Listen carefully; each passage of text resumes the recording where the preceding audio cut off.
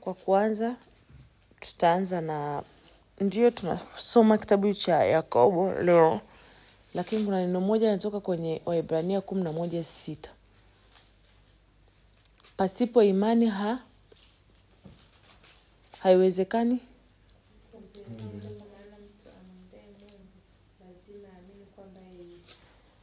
Perfect. Only faith pleases God. Ukisoma kitabu cha James, jambo kubwa sana kuanzia mwanzo mpaka mwisho tutakavyomaliza kitabu cha James, inayosisitizwa ni imani inayotembea au inayoambatana na matendo. Kwa hiyo ukisema wewe una imani lakini imani yako haiko kwenye matendo, kuna changamoto.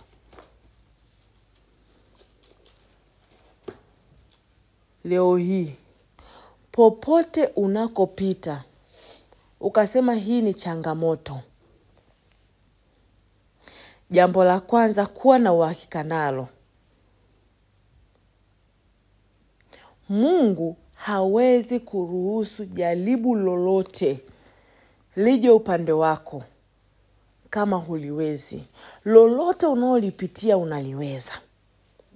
Kwa badala ya kupiga kelele unavopitia changamoto, ni bora ukanyenyekea.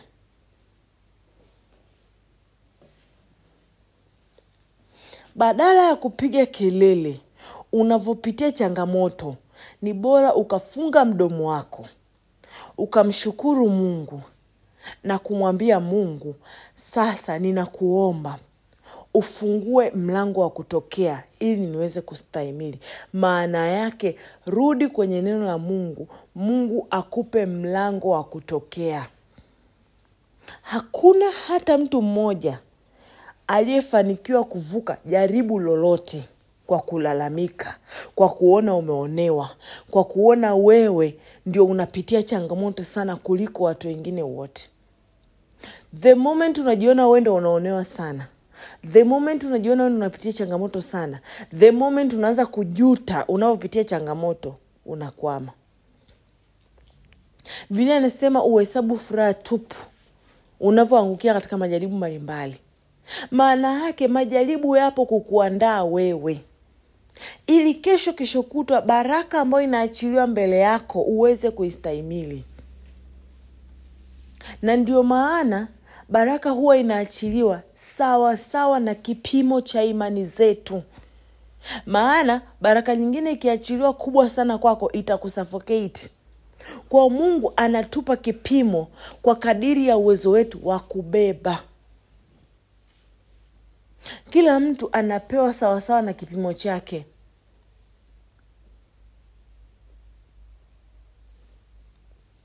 Ndio maana ukisoma ile habari ya wale watu ambao bwana wao aliwaachia talanta mbalimbali, kila mmoja alilipwa sawa sawa na talanta aliyokuwa ameizalisha kwa bwana wake.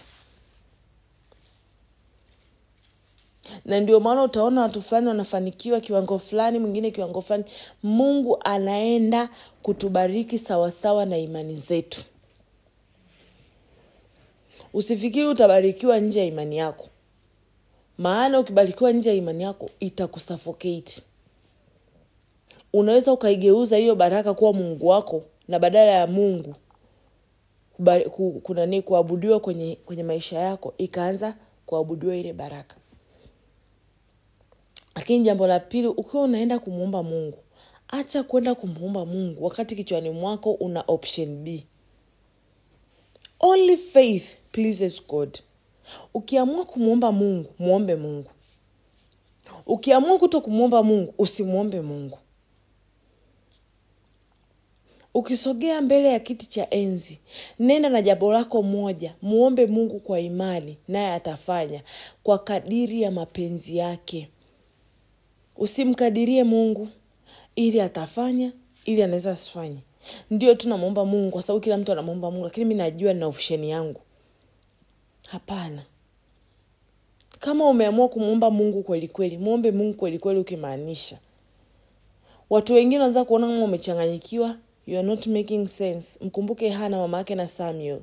Alivyosogea mbele za Mungu kumwomba juu ya utasa wake, alilia, akaonekana na Eli kama ni mwanamke ambaye amelukwa na akili au amelewa.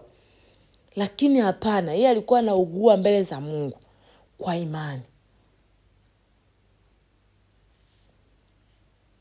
Jambo lingine,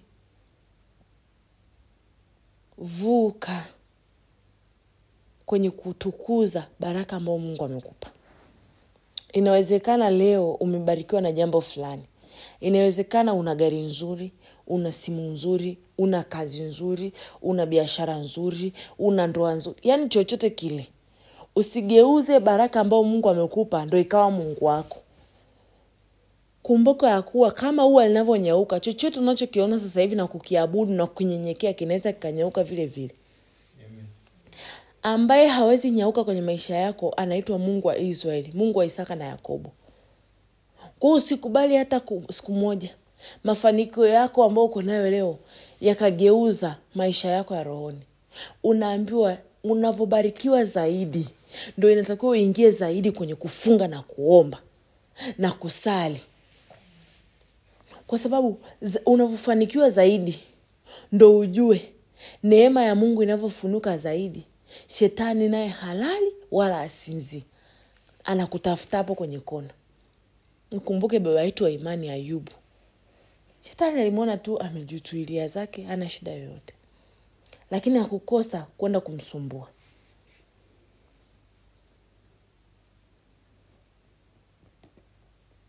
Ulimi wako muombe Mungu sana aweke mngojezi. Daudi alisema anamuomba Mungu aweke mngojezi kwenye ulimi wake. Jamani watumishi wa Mungu, tunaongea sana mpaka tunapitiliza. Yaani unajua mimi kuna muda nasemaga hivi, naweza nikawa naongea hivi sana mpaka Roho Mtakatifu anabaki tu anajiuliza, huyu mtu amesema mwili wake ni hekalu langu mimi, Roho Mtakatifu, lakini sasa mbona huu mdomo anaucharaza sana? Unajua mambo ya watu sana, unaongelea mambo ya watu sana. Wewe ni mbea. Yaani wewe ni mbea jamani. Yaani wewe unaitwa mama Yasini pite, baba Yasini pite, au tuseme mama Yasini na baba Yasini. Hamna jambo ulijui, hamna taarifa uijui. Ifike mahali tufunge midomo. Sio kila kitu cha kuongea watumishi wa Mungu unapishana na baraka zako. Ndio maana Yakobo anasema jamani, fungeni midomo. Tuwe wepesi wa kusikia. Masikio yetu yawe mepesi sana kwenye kusikia. Na baadaye funga mdomo wako. Hekima ya Mungu ijae sana kwenye matamshi yetu. Haya ni maombi yangu kwetu wote. May God of mercy aweke mngojezi hapa kwenye midomo yetu. Atuchunge tunachokisema. Huyo mimi namjua ana hivi na hivi. Jamani, why are you into people's business? Why are you into the world's business? Hakuna information ambayo hujui. Matokeo yake unamtenda Mungu dhambi. Unamtenda Mungu dhambi. Badala ya kukaa kusema moyoni mwako, Bwana ndiye mchungaji wangu, sitapungukiwa na kitu katika malisho. Ukashasikia tu jambo, hata mimi nimemuona hivyo. Jamani, Mungu aturehemu. Mungu aturehemu sana. Kwa maana wakati Mungu anaumba hii midomo, aliumba ili tumike kumsifu yeye na kuliadhimisha jina lake na kumtukuza yeye na kutangaza injili ya Bwana. Lakini badala ya kutangaza injili ya Bwana, tumekwenda kinyume kabisa na kutangaza injili ya Bwana. Hebu jichallenge. Niambie tu kuanzia leo jamani, kuanzia asubuhi mpaka jioni, midomo yangu haitahusika kumuongelea mtu awaye yoyote, ila midomo yangu itahusika kujiongelea mimi, nijiseme mimi. Jamani, ifike wakati anza kujisema wewe mwenyewe. Anza kujiongelea wewe kwanza.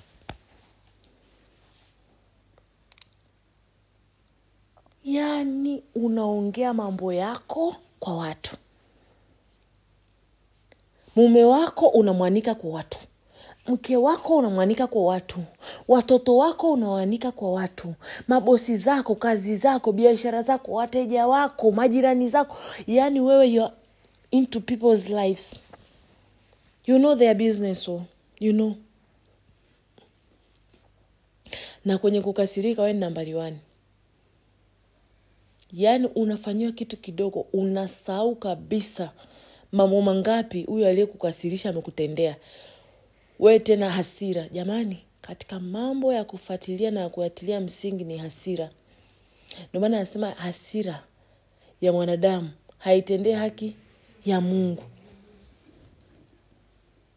Kama Mungu angetakiwa kukasirika, mimi na hata tusingekuwa tumekaa pale usiku. Tunafanya nini? Angekata na hii miguu. Mnatafuta nini kwenye dunia yangu? Lakini hapana. Mungu wetu sio mwepesi wa kusema wala kukasirika. He is very slow to speak, slow to anger, and quick to listen to us. Let's be like God. Acha kuwa short tempered.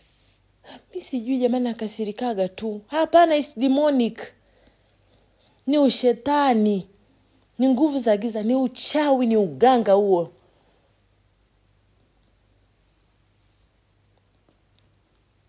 Kuna sababu ya kukasirika kile ushakasirika. Yaani leo siku yangu isharibika kabisa. Na itaharibika kila siku. Endelea kuprophesy for your life. Kwa matendo yako unamkana Bwana Yesu kwa Bwana Mwokozi wa maisha yako. Ndio maana Yakobo anasema imani pasipo matendo imekufa. Unasema nimeokoka, lakini matendo yako it speaks something else. Wakiitwa watu kwenye kuongelea mambo fulani na wao umo, hujakosekana. Haifai ndugu zangu kwa hivyo. Tubadilike. Tusijisahau. Mdomo uliponza kichwa. Mdomo. Tumeambiwa mtu akisema nao dini lakini uzuie ulimi wake, dini yake mtu haimfai. Kama utauzuia ulimi wako kwa hatamu,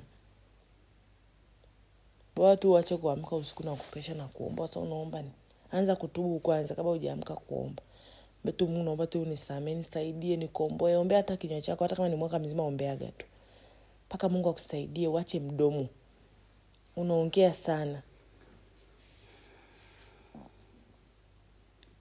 Huo muda unaotumia kuongea sana, ni muda ambao ungekaa ungemuita huyo unayeongea naye. Ungemwambia naomba nikwambie habari njema za Kristo Yesu. Tutadaiwa. Maana sisi tumeitwa kuwa Wakristo, tumeitwa kuwa nuru, tumeitwa kuwa chumvi. Badala yake tunageuka tunaanza kusengenya na watu wengine. Sasa huyo mtu ataijuaje nuru ya Kristo? Au wakati mwingine tunakaa wenyewe Wakristo kwa Wakristo ndio tunageuza na kilinge. Nasema wakusanyika hapo 2 watatu kwa jina langu. Sasa imekuwa tofauti, tunakusanyana kwa ajili ya mambo yetu ya mwilini. Na kulalamika. Yaani wewe unapitia changamoto, unalalamika kuanzia asubuhi mpaka jioni. Yaani wewe ni kulalamika tu. Hebu jamani, kabla hujalalamika chochote, rudi tu nyuma. Muangalie Mungu amekutoa wapi. Na uko wapi? Na una mdomo wa kulalamikia. Kuna mtu mwingine hata mdomo hana, ni bubu. Basi mshukuru Mungu hata kwamba una matamishi hata unayatoa unaeleweka. Na una akili zako timamu. Mwingine ni vichaa. There is always something to give thanks to God. Lipo jambo la kumwambia Mungu ninakushukuru. Asante. In the midst of all this, mimi sioni hii changamoto. Ninauona utukufu wako ni hii changamoto. Sasa baba yangu, ninaomba unifundishe kuivuka hii changamoto. Na ivukaje? Baada ya kupiga kelele na kumpigia simu kila mtu, mimi napitia changamoto hii, solution yako haiko kwa wanadamu hata siku moja. Solution yako iko kwa nani? Kwa Mungu. Suluhu yako inapatikana kwa Mungu. Your solution does not come from men but God. Stop telling people your business. It will never help you. Badilika. Umeamua kuwa Mkristo kweli, basi kuwa Mkristo katika matendo. Acha unafiki. Acha kuwa mnafiki. Amen. Mungu atufanyie wepesi. Mungu atupe kuvuka. Lakini kubwa zaidi, Mungu aweke mngojezi kwenye vinywa vyetu. Vinywa jamani, vinywa, mdomo. Ni bora ukae kimya uonekane kwamba wewe ni bubu kuliko kuropoka mambo yasiyofaa. Tunaongea sana mpaka tunapitiliza. Mungu atusaidie. Yaani Mungu atusaidie. Watu wa mataifa wanaongea sana, na sisi ndo wale ngengenge unaongea sana. Funga mdomo wako.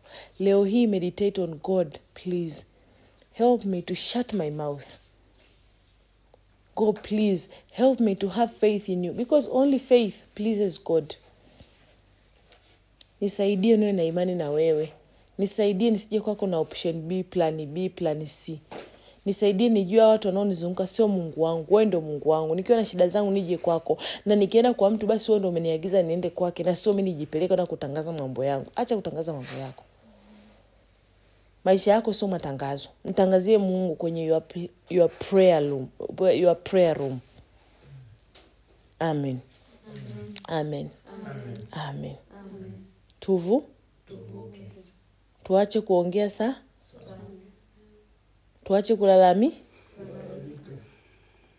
Unavolalamika, unataka hiyo changamoto impate na beba na changamoto yako eti unaliweza. Wakorintho wa kwanza 10:13. Amen.